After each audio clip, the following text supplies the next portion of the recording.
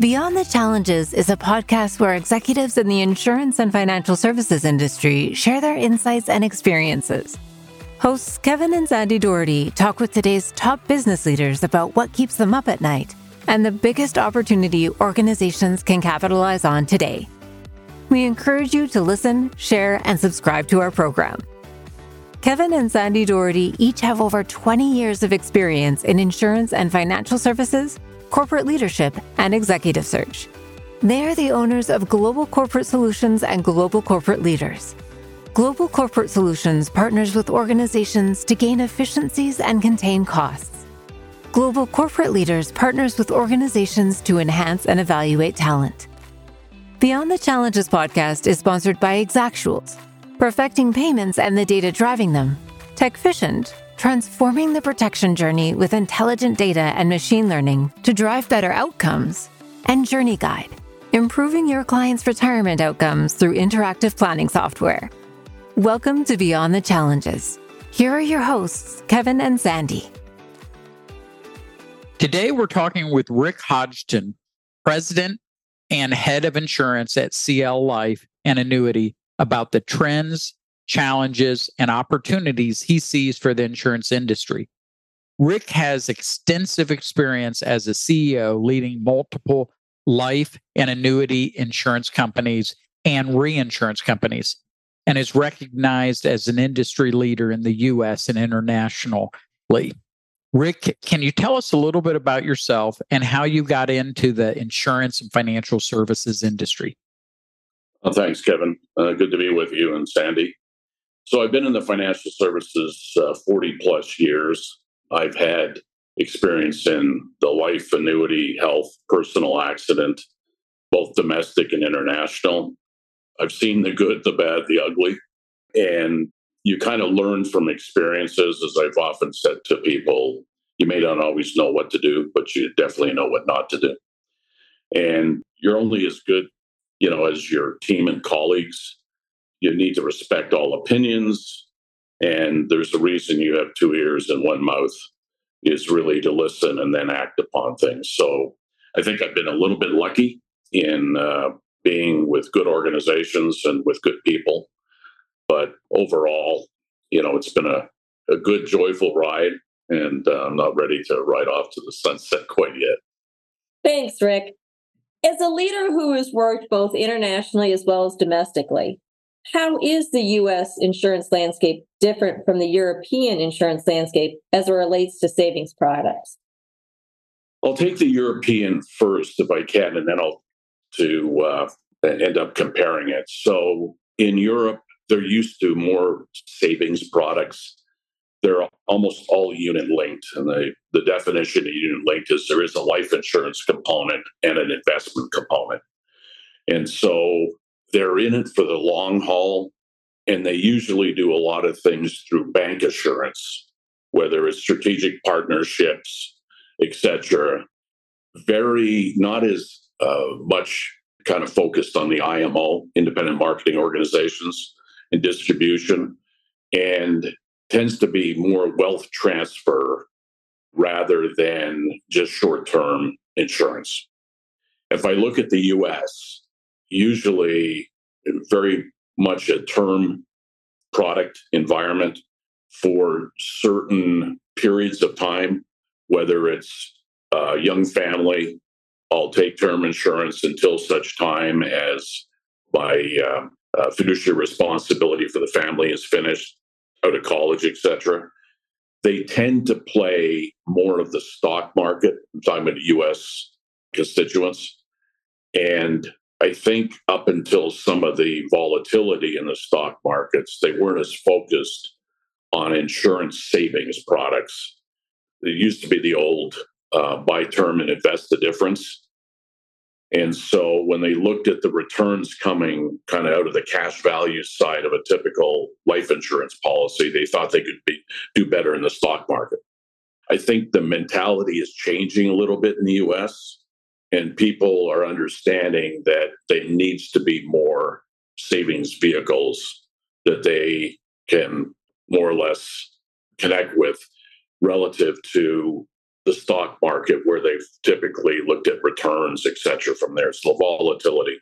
So what we're seeing right now, especially more of the baby boomers getting involved with fixed annuities with guarantees as an adjunct to Social Security.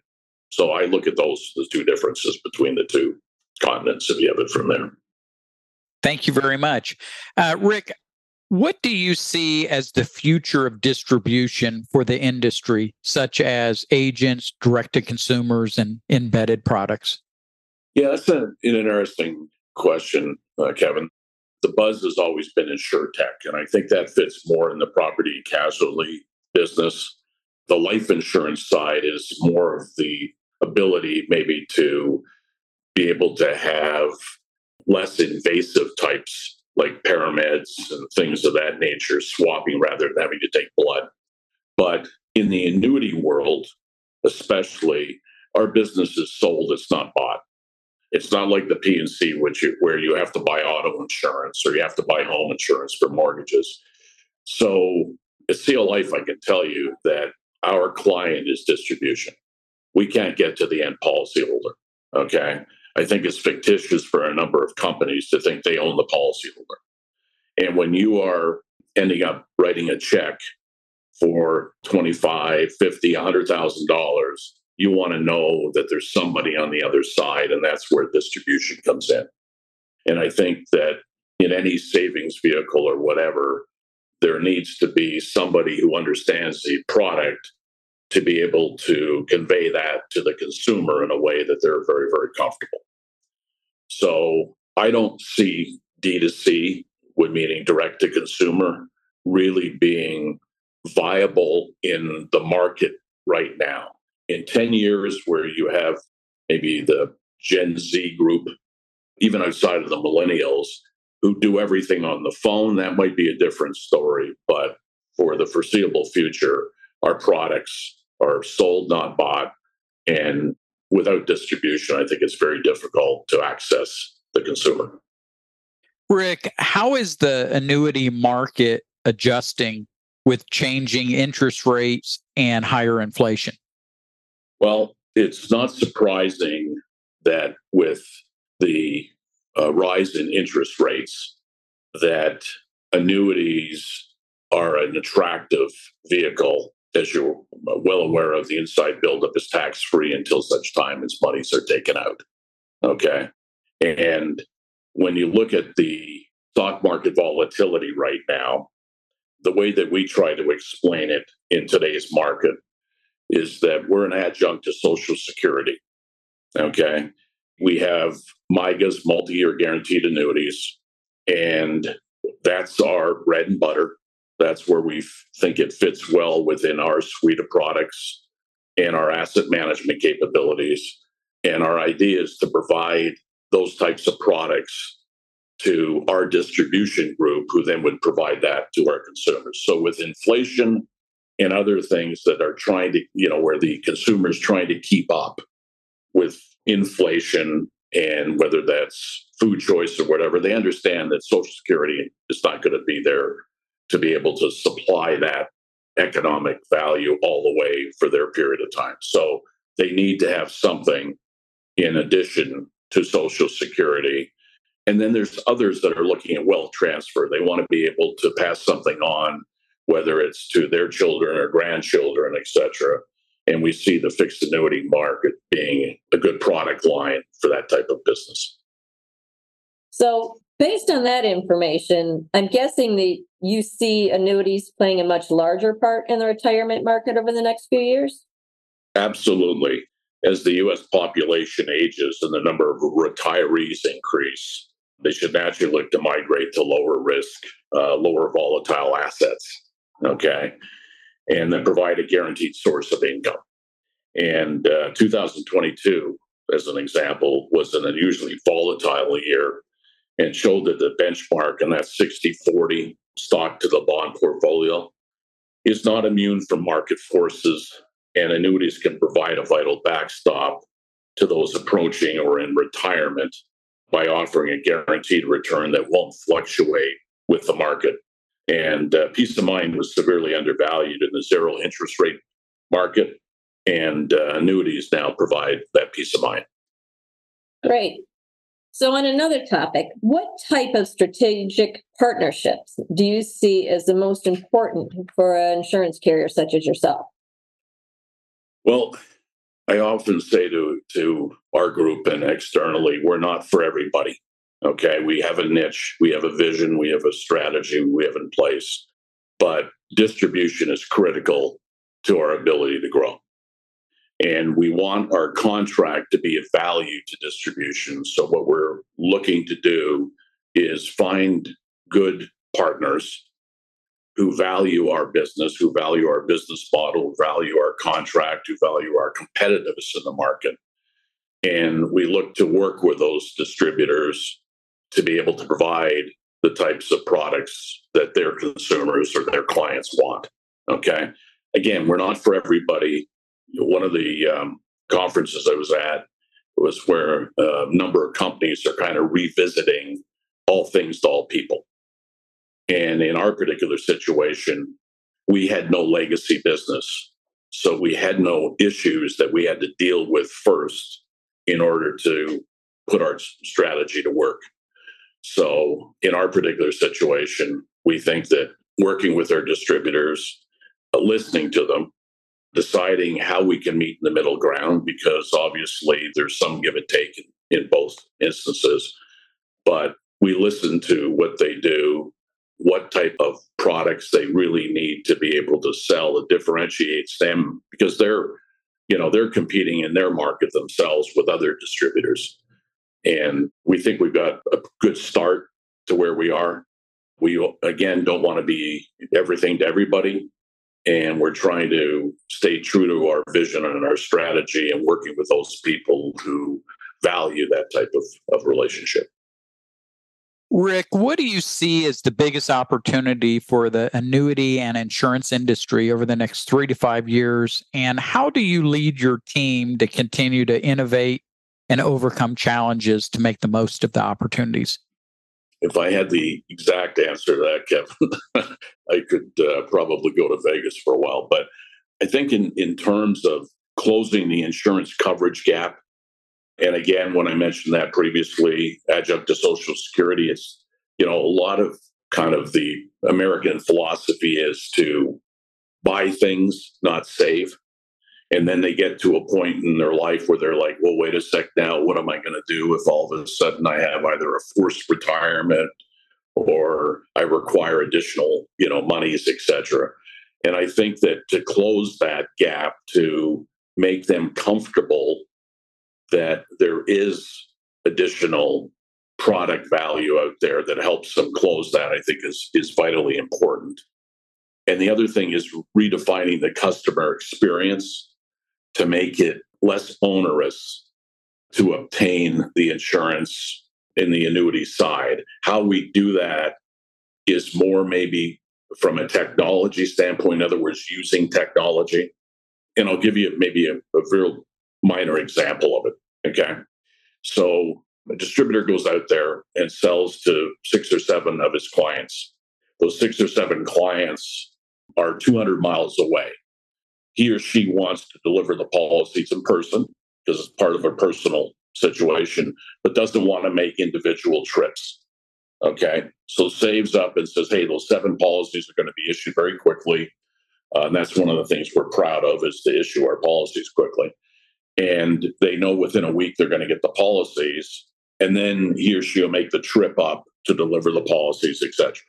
But in the meantime, we've received the check from the client.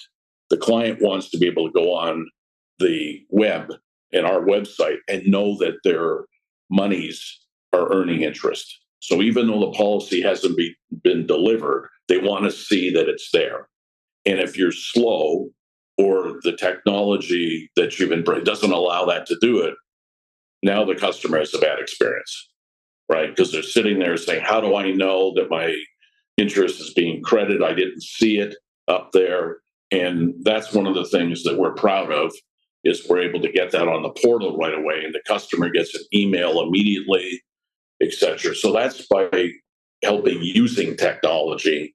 I'm not having technology run my business, but I'm having it support our business. So that's where we think that clients or customers from the distribution standpoint are happy because they're able to see things, touch it, and we're using technology to help them in that situation.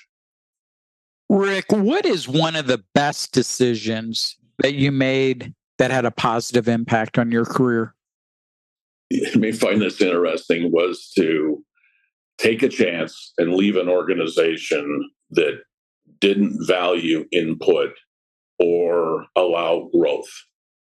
And it wasn't like I could have stayed there for 20 years and been very, very comfortable and come in and flip the switch on 9 to 5 and been very happy with that as far as kind of continuity, consistency. But I ended up moving to other organizations. And once you make the first move, it's a little easier because you know you can adjust. It's always the first particular move that's the toughest because you're thinking, I'm going to grow up with that company, I'm going to retire with that company, et cetera, from there. So I think that aligning myself with the right companies through my career who had kind of the same visions and strategies were important. There were some companies where it didn't go as well as I wanted to. And having the confidence to know that I could leave and do something else, I think was probably the most important I did. So based on that, what advice would you give to somebody looking to get into the financial services or insurance industry? What's interesting, I think, about it for somebody that wants to enter is that there are multiple disciplines and multiple opportunities for multiple personalities. Okay. If you're outgoing, you could be in marketing and sales. If you're more internal focused, you could be in operations and product.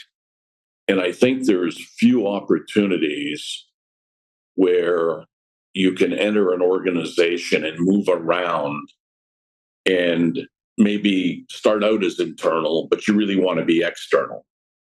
And I think in the financial services area, a lot of times we apologize for being in the insurance business. You know, it's the old adage, but when you go to a party, you want to sit there and go, oh my God, don't ask me what I do. And it's funny because when I go to, whether I'm out on the golf course or I'm with neighbors, et cetera, and they ask what I do, I say I provide a value product. And it's a product I believe in, which is annuities. And the number of conversations I get into where people go, well, you know, I was looking at the stock market and this and that, and my returns haven't been all that good. And one day I lose $20,000 and then it takes me 6 months to somehow get back. And I go, well, buy an annuity. You know, it's guaranteed 3 years, 5 years, it's compounded, and your money's safe. And, we're rated by the rating agencies and AM Best and KBRA. And so you have to have a passion for the business, okay, no matter what business you enter. As I say to people when I bring them on, two things. One is I get you in the door, the rest is up to you, okay? And then the second thing is after a couple of months, you know what your paycheck is. So you better like the business you're in. And you better have a passion. And the other thing is you have to have a willingness to always compete because it's such a dynamic market that you go to bed at night and you wake up in the morning and there's new competitors coming in or new product coming out. So you can never be satisfied with the status quo. So if you're willing to compete, do your homework, work hard, work smart. As I say to people, think smart. I think it's a great opportunity in the financial and insurance marketplace. So if somebody's going to college, do you see, again, the industry itself going forward? I see a lot of risk degrees going into insurance. You know, there's always financial actuary that goes into insurance. I mean, what area do you think is really we're going to use take off? I see risk simply because with cyber risk and every other type of risk and the changing markets and everything else, that understanding the risks involved, which can go actuary or any other direction, is probably really important. Do you see more of a sales or risk, or where do you see the trend maybe in the industry? It's a really good question. When I first started, I started in the actuarial side, and they told me, look for every risk in the world. And I did. And then they took me to the other side of the world, and they said, now you have to write business. And I said, well, you started telling me to find every risk. I found every risk. And they said, yeah, but then you can't be in business because you can't write any business. I think risk management is critical, but you have to be able to balance both sides of the equation. I have this discussion a lot with people who don't understand our capital raise in our business. Capital just doesn't come in to an organization. You have to fight for capital, et cetera, from there. And obviously, shareholders want returns and things like that. So I think an overall risk management component in a environment where you bring people in and you say to them, it's not just one dimensional. And it's funny you kind of mentioned that, Sandy. One of the things I always thought about was when I retired, I would go into teaching risk management and say, let me tell you what happens when you first start out. Okay. And it happened to me. And boy, don't write any business. It's too risky. And then the other side is, well, if you don't write any business, you're not going to be in business. So there has to be that balancing effect of it. And I think if you use the adage of think smart, do your homework, understand your data points. I think data is critical, but it's also historical. It doesn't always mean that going forward, the same pattern is going to happen. But the more that you do your homework and have data and think smart, risk management, I think just kind of becomes an evolution in itself. But I think that what people are looking for in our industry now is a combination, not pure sales and not pure data actuarial. It's kind of crossing over a little bit. And I think people who are well versed and well balanced in both sides of the business. And I was lucky in that way. I was able to see both sides of the equation. And I think if you take a few risks in the sense of being on different sides of the business and seeing it from their point of view, like what does distribution see when they look at it? What does operations see when they look at it? He had a pretty solid career in this business. Rick, thank you for your time today. It's been great to hear your insights on how the insurance industry is changing and what you see for the industry over the next few years. Thank you very much. Appreciate it. Thank you. Thank you for listening. Please make sure to subscribe and share so we can stay in touch. If you would like to learn more about how global corporate solutions and global corporate leaders can help your organization recruit the best talent, increase your diversity, and save money, please visit our website at www.thegclgroup.com.